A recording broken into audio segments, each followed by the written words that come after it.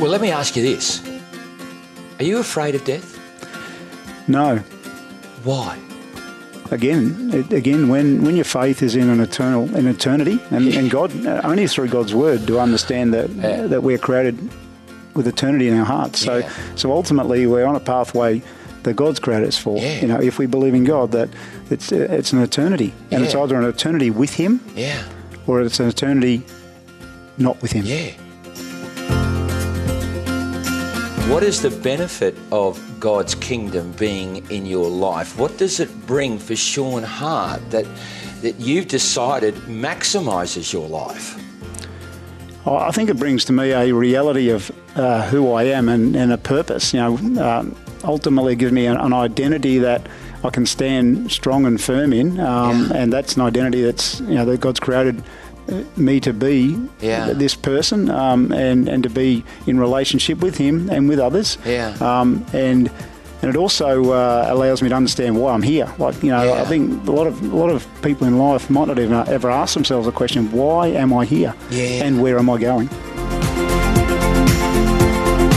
We live life in the world ultimately like we're physical beings with a spirit. But for me, I've come to understand I'm a spiritual being in a body. Wow, mate.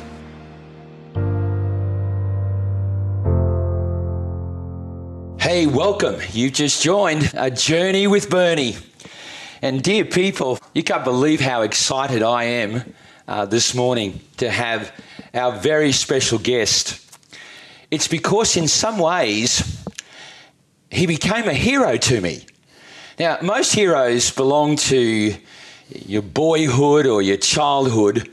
But when I say that Shaun Hart was a hero to me, I'm talking about when I'm in my 30s and my 40s and I'm following that mighty Brisbane Lions football team that won the AFL premierships in the years 2001, 2 and 3.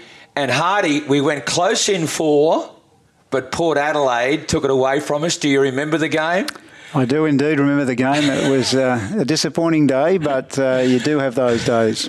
Did you play in all 4 premierships? No, I did miss that game, sadly, in 2004 in the preliminary final. I had a car accident type injury running into one of my teammates, and which resulted in some plates in my face, and no game on grand final day, but it was a bit harder to watch probably because of that. You know, I actually remember that accident very, very well, and the disappointment that I felt for you in that you were missing out.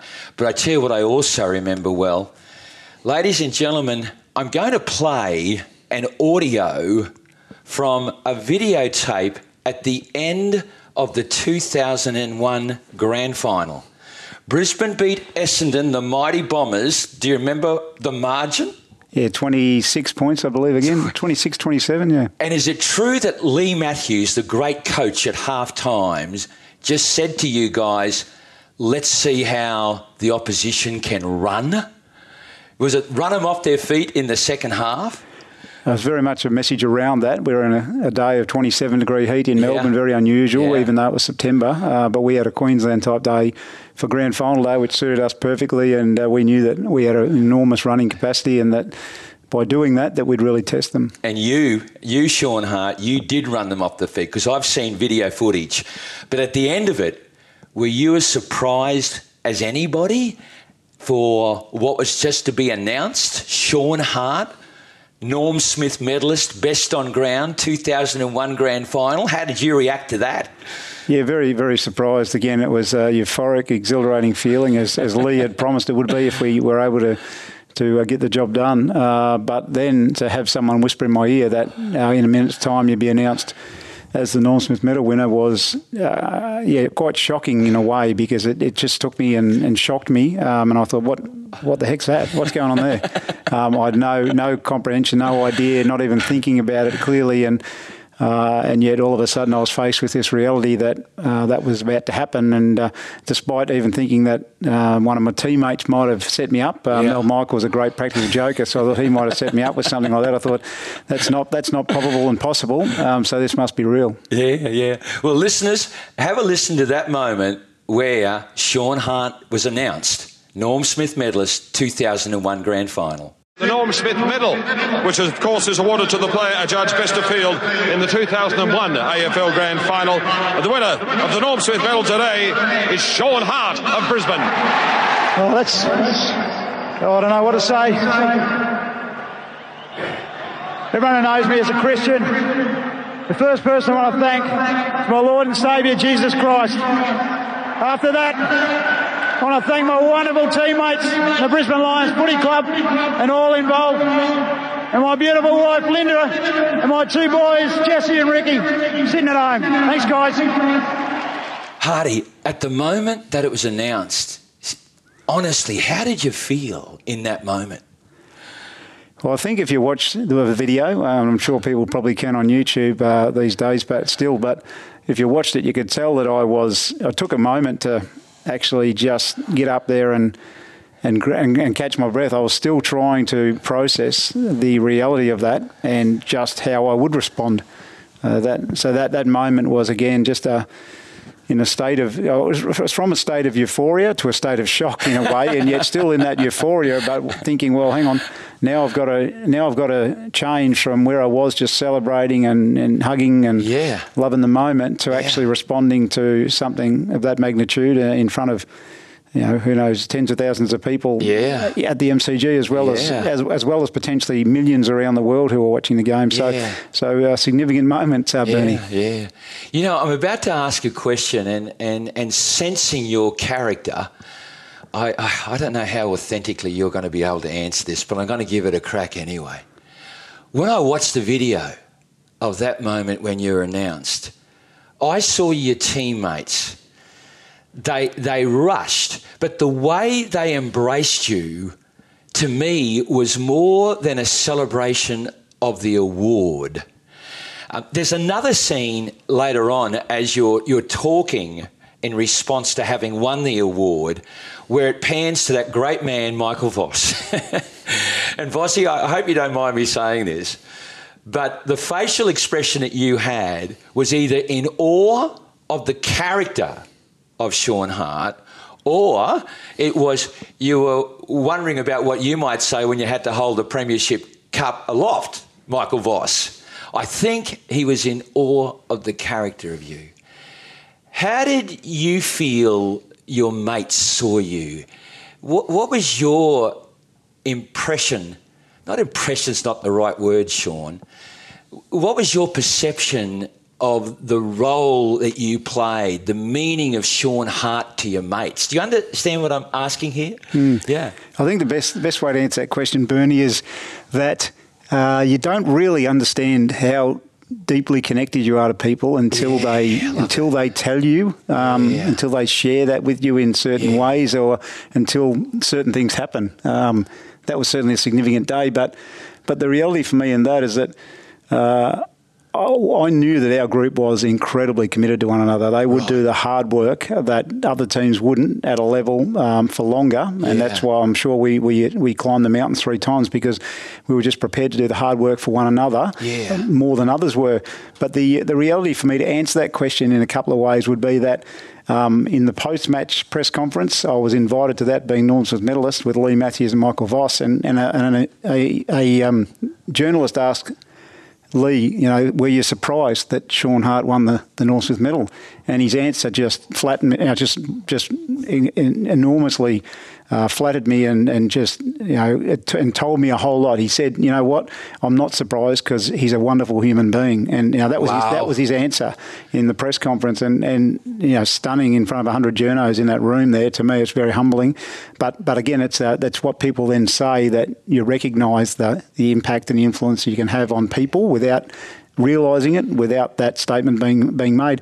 And then in the postscript to my career, really, most of the time, the most favourable things that I'll ever look upon from my career, even above premierships, is the regard people had for what you gave. And in saying that, multiple players, Jonathan Brown, Michael Voss, have shared stages and talked about the the team players and talked about myself and reflected on the importance of those roles and how everyone needs to understand that playing for the team is the key to success. It's not about me and it's not about my individual success, but ultimately I get that because I'm committed to the bigger picture, to the bigger success. And so in hearing that's very humbling, but that's the greatest thing I'll take away from the whole journey that I've been part of. Do you know my reference to when the players actually swamped you upon the announcement? Did you feel that they were celebrating something more than the award? Did you feel that they were just thrilled for you, the human being? That's what I'm alluding to. Yeah, I do. I know the scene you're talking about, and I think you're right. I think there's a couple of things potentially that it went to someone who would be not recognised as being a chance to win that award. And funny enough, there's a guy, as I ran around the Oval after, said, "Thanks very much, just won $2,400. I bet on you, you're 60-1, second last line of the betting. Hallelujah," he's sort of saying. So that was the reality of my status within the grand final of 40-odd players. That the reality is what I wasn't expected to win that. So for them, I think that they as a collective understood the commitment as a team player that I had made to the team, and they were celebrating even more than myself the fact that someone had been recognised because of their contribution over time, let alone just on that one day. Yeah.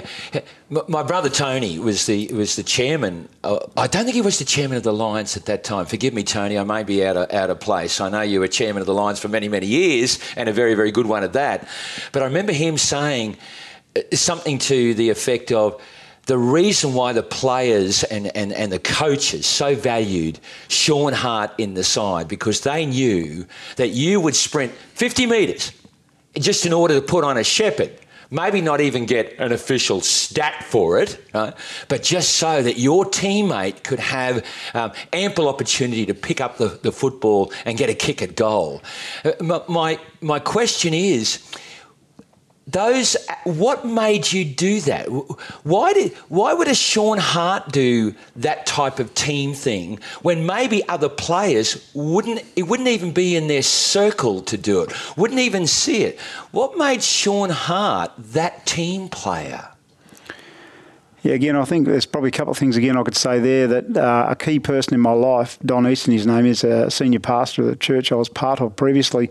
He actually said to me one time, he said, "You know what, I think God has created in you something about setting others up for success." That has been the thing that he had identified in the way I went about my life and my football ultimately. And that was, again, something that I just found great joy in. I found my role within the team and my desire to give more than get as the joy of being involved in that and performing at my highest level by doing things like that, to be honest, and leading in that way. You know, leadership looks like a whole lot of things, but sometimes and often the best leadership for me, and in fact the true leadership for me, is actually servant leadership, and that involves putting aside yourself so that you can set others up for success in their own life. So that's probably the way I'd initially reflect on that, and ultimately I think the great coaching and the team environment that was created at the Lions caused us to value the right things. Yeah. But Shaun, this whole attitude of servant leadership and wanting to do those little things for your teammates, my observation is that's actually translated into your view, your perspective of life. Dig down, dissect it for us. Are there one or two values, are there one or two attributes that contribute towards making the great servant leader? What helps one to be that way? How are you got to see life in order to become someone who extracts joy, as you just mentioned before, from serving and adding value to others? Well, I don't know how well I can answer that question, Bernie. It's a big question, but I think it is an understanding of this life in two different perspectives. And one is that this life is about me and what's in it for me and what I can get out of it, and at an extreme, and that I'm on this journey. And so, what do I want to do? How much money do I want to make? What can I get? Basically, whereas there's a perspective that and a true understanding, I think, that we need in our life, that our heart has to actually devote itself to what can I give? Who can I bless? What's this life about in relationship, in community?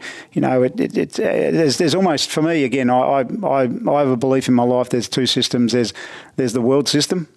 Which offers so much temporary fixes. We could pursue all sorts of things, identity and purpose in a lot of stuff, but there's an alternate choice there. And for me, I've chosen the alternate, and that's what I would regard as God's kingdom and the reality of the really important things in life. Sure. One of those being love, which is the essence, the greatest power and greatest force in the universe, ultimately. Yeah. So that was going to be my next question. Talk about your definition of God's kingdom, but what I'm interested in on behalf of our listeners, what is the benefit of God's kingdom being in your life? What does it bring for Shaun Hart that you've decided maximises your life? I think it brings to me a reality of who I am and a purpose. Ultimately, it gives me an identity that I can stand strong and firm in, and that's an identity that's that God's created me to be this person, and to be in relationship with Him and with others. And it also allows me to understand why I'm here. I think a lot of people in life might not even ever ask themselves the question, why am I here? And where am I going? Ultimately, and these are key questions that we need to ask and find our own answer to. And we have the freedom to be able to do that ultimately. But we live this life, again, as I said, in a world system that you can do a whole lot of things. It can provide us with a joy on one day and then absolute tragedy and despair on other days. And it can be so hated by people they decide that it's not worth living anymore. There's so much involved in the system of this world, but we need to actually understand the who and the why, I believe. And in doing that, we find ourselves at a place where we do find true joy, we do find true peace and true freedom, and the reality of what I think we're ultimately all searching for. Oh, mate, try this one. Ready? Here we go. What does true joy feel like? Is true joy a sustainable feeling? And don't worry about the how. Just tell us, what's the outcome of true joy? The outcome of true joy. I think the outcome of true joy ultimately is that we can journey through this life. And again, I want to make sure that we understand. I paint the picture of what I understand and believe, and that is in eternal life. I believe in eternal life. I believe we're created for eternity. So again, it's another conversation, another concept. But the reality for me is that no matter the day of our journey, of that life, that eternal life that we're on, that we can, no matter what the circumstances, the conditions, the money in our pocket or whatever we've got to spend, whatever, we can find joy if we know who we are and the true purpose of why we're here. We can find joy. And even in suffering, funny enough, people go, that's just silly, but in suffering, if you know that suffering is for a purpose and on a journey to going somewhere, then you can find true joy in that. Yeah, you're resonating with me because only earlier this week I had the honour of doing a podcast with the beautiful Keith State. And for those that are listen to A Journey with Bernie, they may have already have had an opportunity to listen to that particular episode. And Keith spoke, of course, about the suffering and the grief that he was experiencing given the passing of his 37-year-old son, no less than around about 6-7 weeks ago. But he was already starting to identify that the grief was just love turned inside out and upside down, and could in fact become a catalyst for Keith himself to discover a greater capacity to love once the grief, dare I say it, transforms. I was about to say the word dilute. No, I think it transforms into greater love. Well, let me ask you this. Are you afraid of death? No. Why?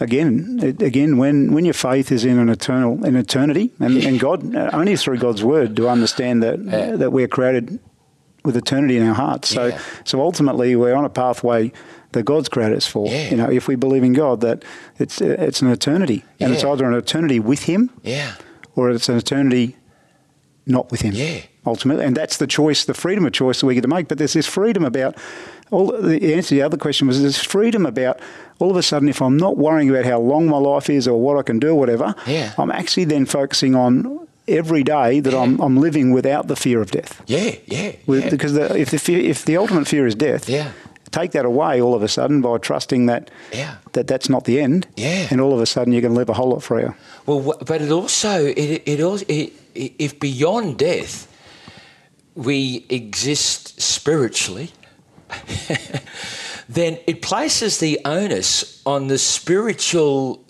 living here on the planet.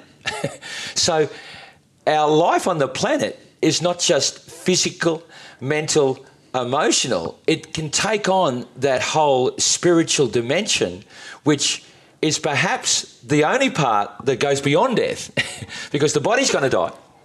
The mind's probably going to go with it. Without the mind, there's probably no emotion.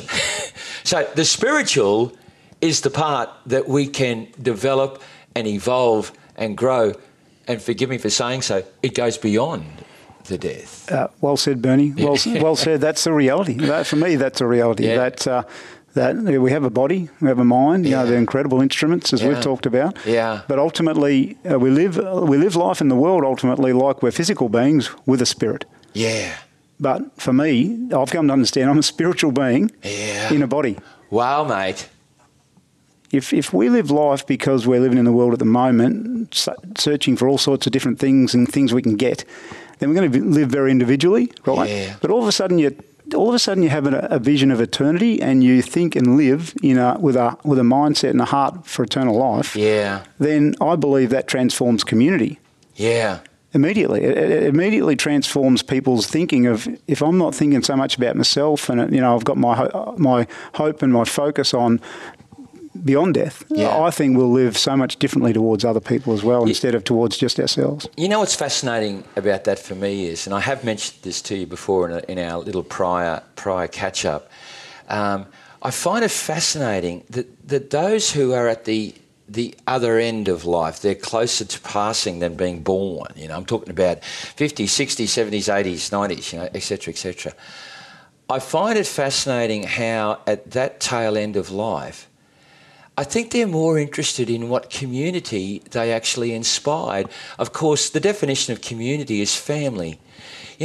My beautiful parents, it's such a delight for them. I can feel it every time I go over to see them and to be with them. And when the three of us, my brother Tony, my sister Mary Lou and I are there, 58, 61, 64 years of age with our 83 and 90-year-old, aren't we lucky to be all together?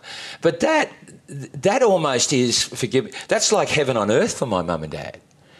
It's not as if we're going to talk about Dad's 30 years working with BP Australia. It's not as if we're talking about, we don't even talk about the 2001 Brisbane Lions Grand Final win anymore. That dominated our life for quite a period of time. But what I'm trying to say is they celebrate what really matters to them. And it's not sometimes even by words. It's by the way that my mother picks up the phone. It's by the way that she greets me that I hear it. It's by the I love yous at the end of a phone call that may not have come in earlier years. It comes in so many different forms. It's like as death approaches, we become aware of the beauty and the joy that can be extracted from community. Hey, sorry, mate, this podcast is about you, not about me. How am I going? No, I like it. Well, ultimately what you're just saying there, though, is very much, as I know you've already said also, that in conversations with me, that means that shouldn't we be living that way all the way through our life? Shouldn't we live that way? Why do we wait until we think that death is close to actually live with a greater sense of community? I'm not saying everyone does that, But we have a choice, as I said at the start. We have a world system that we can live in and pursue all sorts of things for ourselves, or we can live at the other extreme and go, I want to live on purpose for a higher purpose and a greater cause, and make that beyond myself. And I think that's been the transformation of my life, Bernie. That the reality of God in my life and knowing the love of God for me personally, despite my many failings, is the catalyst for the character that wants to give more than take. Yeah. See, I don't feel for one moment here that you're pressing a case for your God. I know that you love Jesus, very, very much. I do believe that you're suggesting to us that faith in an all-loving God is a beneficial way to live, because you can draw strength from that relationship and from the bond of that belief. You can draw upon that, and that can invade your spirit. Yeah. There's a sporting term that you and I have heard very, very often. It's called "I was in the flow." It's an interesting term, and I don't know why it's arising for me now, but it's almost to say that in those moments when you're in the flow, is the spiritual dimension actually affecting the physical performance in the sport? Are they related, this concept of in the flow, and somehow the spirit of the individual is allowed to become a part of the performance? Were you ever in the flow playing footy? Yeah, great question. I mean, you probably got to try and put it into an example, whereby if I made a mistake on a footy field, does my mind then get involved and start telling me I just can't hit that kick, I just can't take that mark, or my hands don't work, or what's the mind saying, and then what are the emotions coming from that, and then what are the actions? But if then I have a spiritual capacity to be able to speak something and to say, no, that's not right. Yeah, I'm going to go back and I'm going to go back and do that, and I'm not going to fear making a mistake again. I'm just going to go back. Yeah, and I'm going to stay the same. I'm going to state the right words to myself in that moment, so I can get on and play. Because a lot of stuff in sport is about just how we respond ultimately, and what we do, what we think. Again, and so the mind's critically important, but how do we think, and then how does that then respond into what we do next? Yeah. And if I then put it into my own faith in my own life outside of sport, it's a little bit about, okay, so I've got to go and speak. I've got a public speaking gig I've got to do somewhere.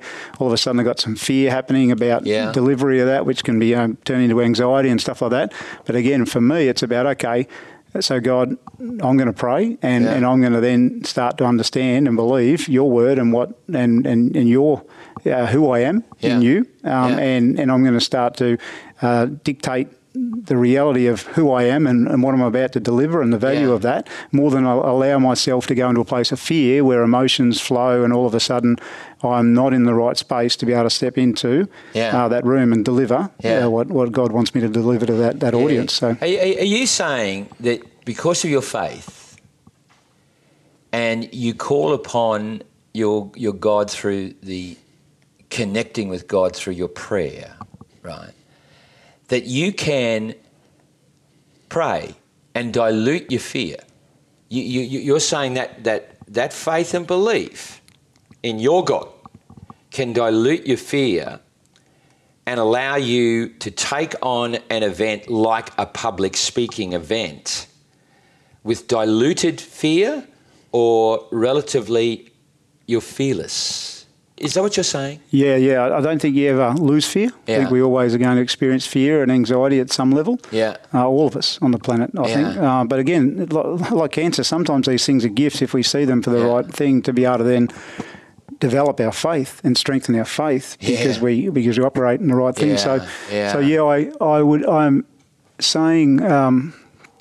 I'm saying that the reality for me is that as I pray to God and as I speak His word into a situation, right? So in other words, a word I might speak into a situation is that perfect love casts out all fear. Yeah. Right? So if I'm in fear, I need to come back to the perfect love of God, to know that He didn't give me that fear, but He has a solution to the answer to that fear, and that's the perfect love cast it out. So if I know His perfect love, I can then stand in my true identity, loved by God, and go, well, that's who I am, and that's who I am stepping into.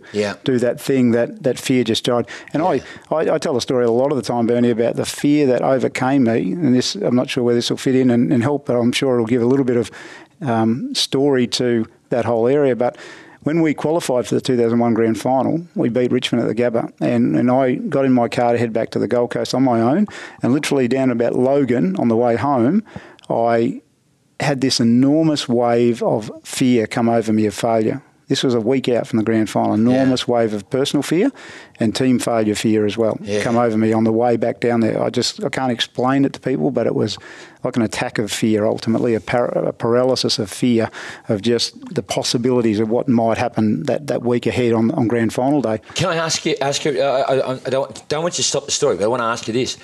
Did you feel you had played well against Richmond, or did you feel that your game was a poor game? No, I thought I'd played pretty well through the whole final series. So you played well, and yet still you had this wave of fear. And we won by a big score. We won by a long way, I reckon. Yeah, I think I remember 70-odd points. Yeah, maybe even into the 90s. It's a big win. Mate, continue. You're going down the highway, wave of fear. That's right. So 7 years before that, I'd had a mini depression battle because fear had overcome me it was almost like a fear of loss of my football career and the thing that I'd been building my whole life upon. Wow. Ultimately, that led me to search for deeper meaning, deeper purpose, and define Jesus ultimately, and define my faith and put my faith in the right place. But the reality was that I didn't work well through that situation. I was in a dark place, tried to hide in my bed for about 6 weeks, and only got out to go to training. No one really knows that, to be honest, too much. Wow. But 7 years later, that lesson of how important my faith is came to me, and as I battled with this warring fear on me as I was driving home, I realised then with my faith that I had to build my whole week on the Word of God, on a scripture that would speak against the fear, and it would actually stare the fear in the face and say that's just a spirit. Fear is a spirit that's going to come over any of us, but we've got to speak to that fear and say you're not having your way with me, because God says this ultimately, and that's what I did. Yeah. And the scripture was Philippians 4:13. I can do all things through Christ who strengthens me. Oh, I remember that one. And I meditated on that all week long, and it became so real in my spirit, real in my spirit. Yeah. And I say to people, I got out on Grand Final day again, that Norm Smith medal day. I got out there and I said,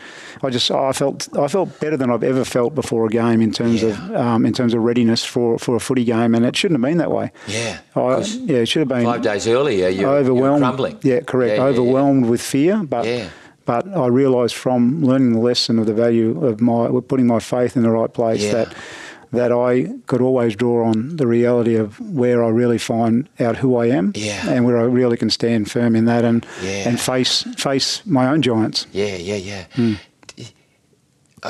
Part of my role and part of my joy comes from listening really, really carefully without judgment and trying to simplify it, trying to take what you're saying and put it into a little package where someone goes, oh, I get it. What I just heard you say is that by experiencing the fear and then turning to God for an answer to it, God actually helped you redefine the purpose for playing in the grand final. Instead of this grand final could be an event where I could be exposed, I could make mistakes, I could let my teammates down. Oh my God, what if I got the last kick of the grand final and I miss? All those images that could have crippled you were replaced by a week drawing from that loving relationship. Yes. I just got a feeling you went out there. I reckon you went out there to play for you went out there to play for God. Yes. As much as you did for your teammates. Yes. And you know what? Your teammates knew that. Yes, yeah, absolutely, yeah, absolutely. They made a movie about a guy like this. Remember the Chariots of Fire? Eh? No. You do know the Chariots of Fire. Yeah, I do know it, but it's now you're getting I'm drawing a longbow. That's a pretty epic story. I love that story. The story of Eric Liddell, yes, the Scottish 400-metre runner. Yes, very good story. Yeah.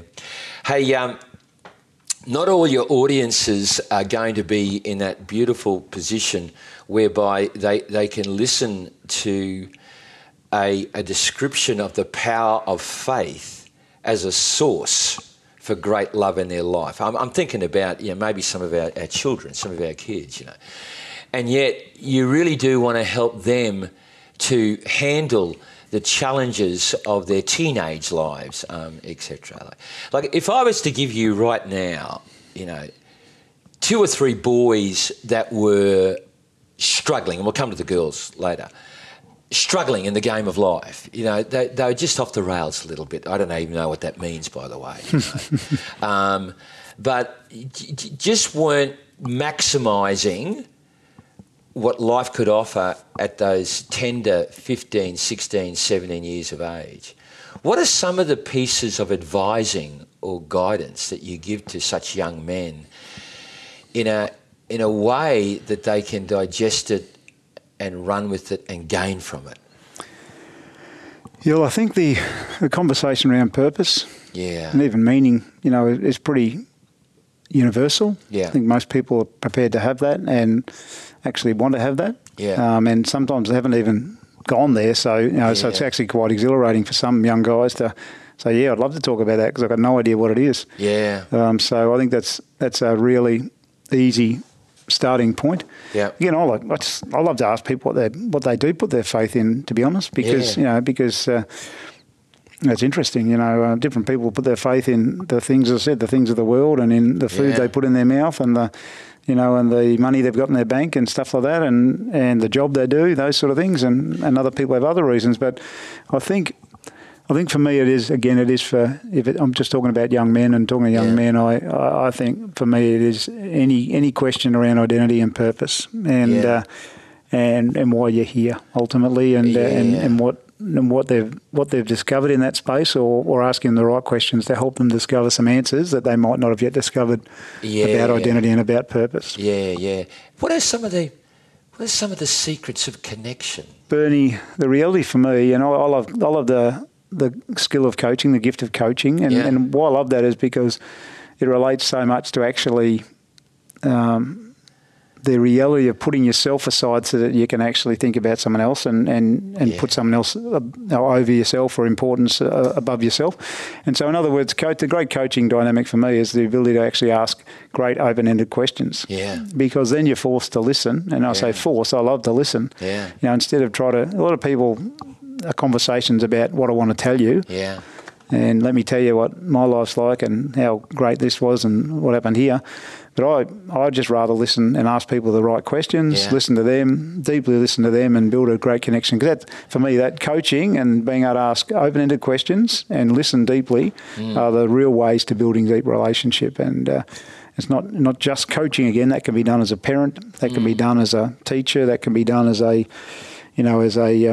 anyone as a friend. Sure. Type of thing, and I think that's where deep connection comes from, and that's what people, people are looking for that. To be honest, people want you to actually have some interest in hearing their story, because I think that says that that's a little evidence that you love them, that it's not about you. Shaun, how much has coaching moved from, hey, here's the skill, here's how you kick the football. That was a really, really poor choice on the football field or on the sporting field. To it's built on a foundation that is essential, and that foundation is relationship. Yeah, it appears to me that I'm hearing that more and more and more, that great coaches build personal relationship. They're as much interested in the person as they are the sport ability or whatever it is they're coaching. Yep.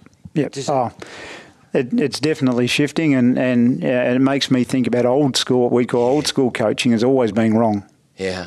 It's now the current coaching is actually more in line with what it should have always been. Yeah. And the greatest example of that again is one of our good friends, Craig McRae at Collingwood. Yeah. You know, again, if we talk about first, second, third dimension, now they're clearly performing better in the first dimension. But would they be if Craig McRae hadn't captured the hearts of his players and their families? Yeah. Again, third dimension sort of coaching.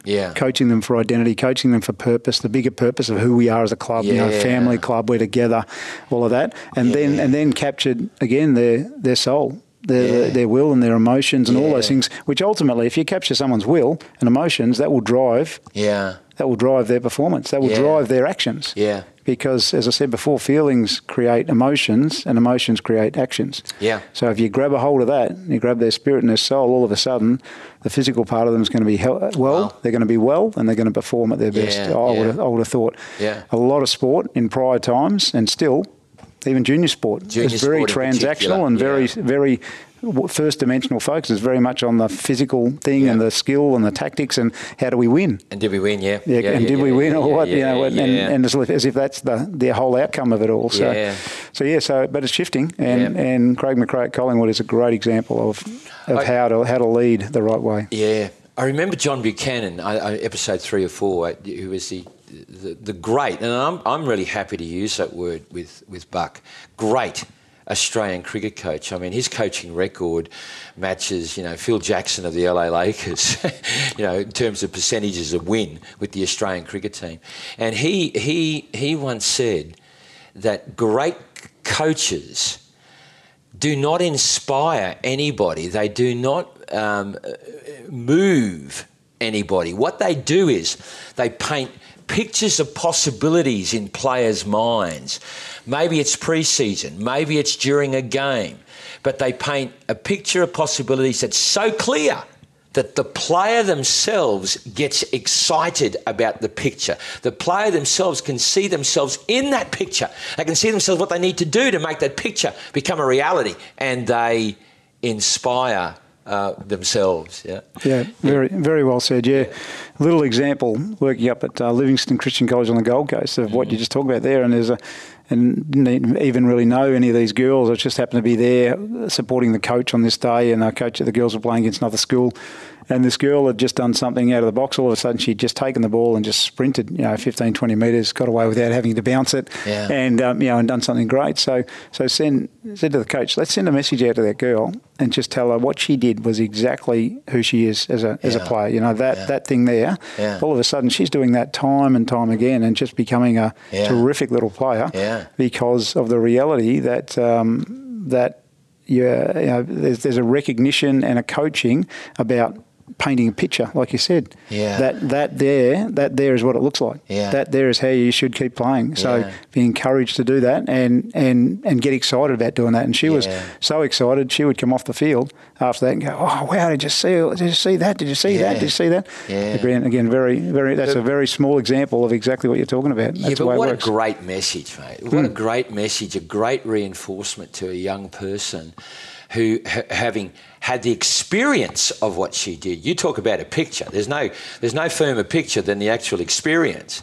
And she can actually relate and say, wow, that is me, not just for this moment. This can be me continuously.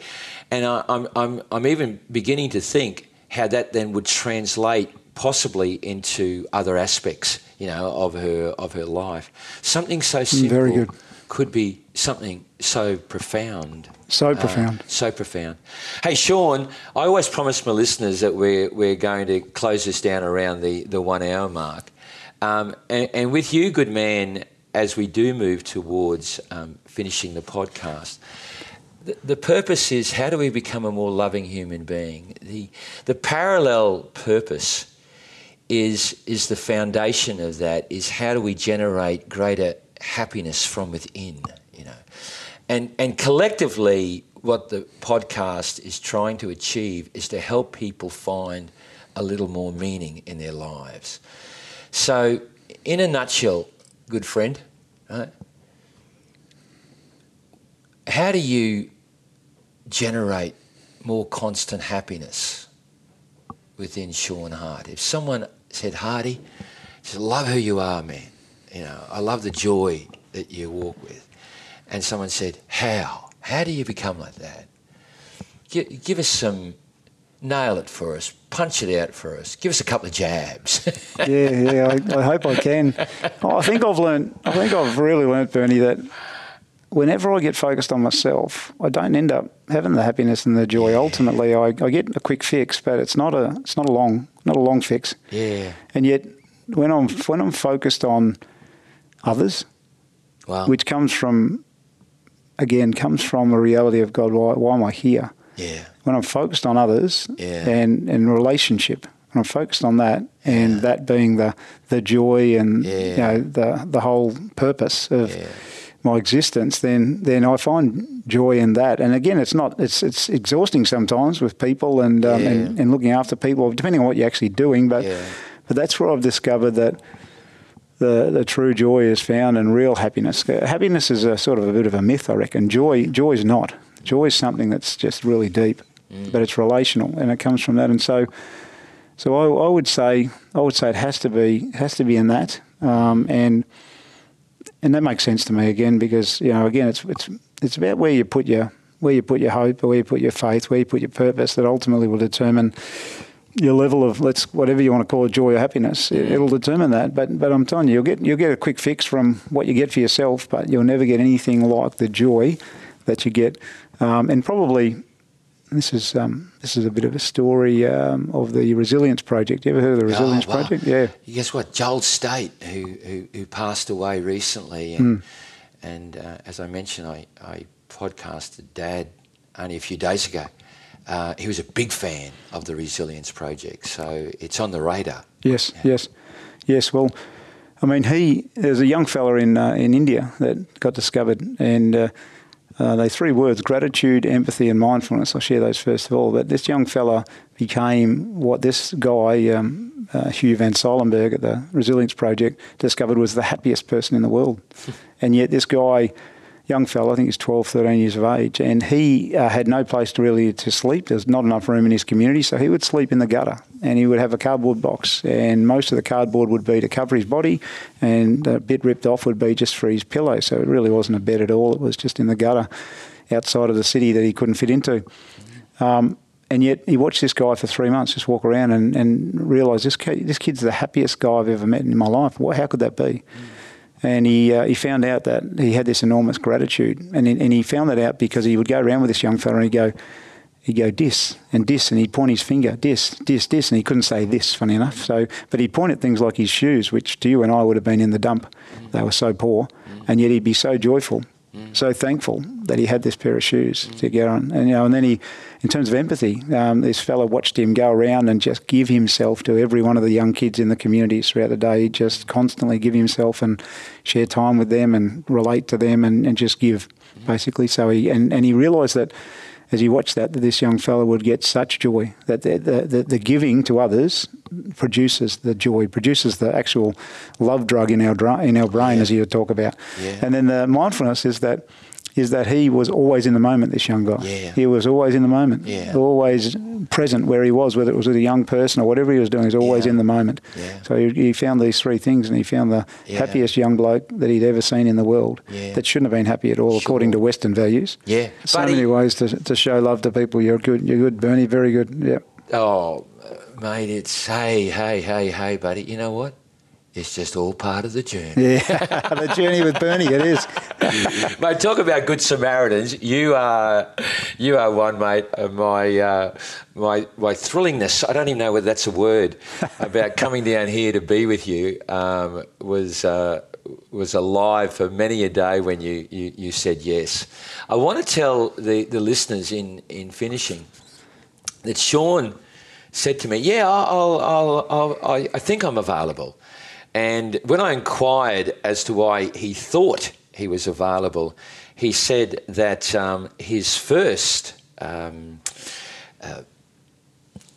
what's the word, Shaun? Your first promise was not to me, but you had to check that your wife, Linda, would give you the time to be here. And, mate, these are the simple little acts that I think demonstrate love in action. Ultimately, you being here, you made a statement, is not as important as you being there to serve in whatever way Linda may have wanted you to do it. And I think that in itself is a message. And it is, if you'll excuse the pun that you've only heard 1,000 times, that is the heart of Shaun Hart. Thank you ever so much, mate, for giving up your time.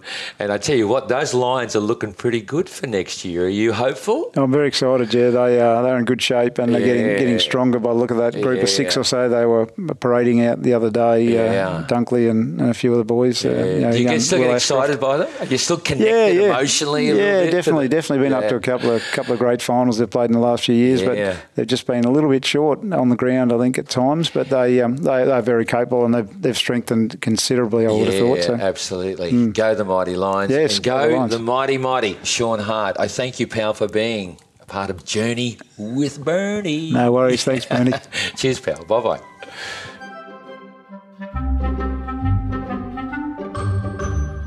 Hey, I do hope you enjoyed today's episode of A Journey with Bernie. Dear people, I loved it. I just love the continuous learning journey that our dear guests offer each and every one of us. Of course, you may be after contact and connection details or references to books or other podcasts or educational sources that we talked about. They're all in the podcast notes. Do go there, folks. Now, there are some of you that have rung me about joining our forthcoming trips to Nepal next year. We're leaving April the 6th and September the 22nd. Imagine you and I walking to Everest Base Camp, even discussing some of the content of these episodes. You do have another opportunity, and that's that beautiful, iconic pathway to Gokyo Lakes via Ronjo Pass or Sholar Pass. Imagine being in the presence of the mighty Himalayas. It'd be so great to have you on board. Just give us a call. +61, that's the Australian code, followed by my mobile number 412 982 444. Why? Because we've just got to embrace this journey called life. Enjoy it, dear people, and just remember,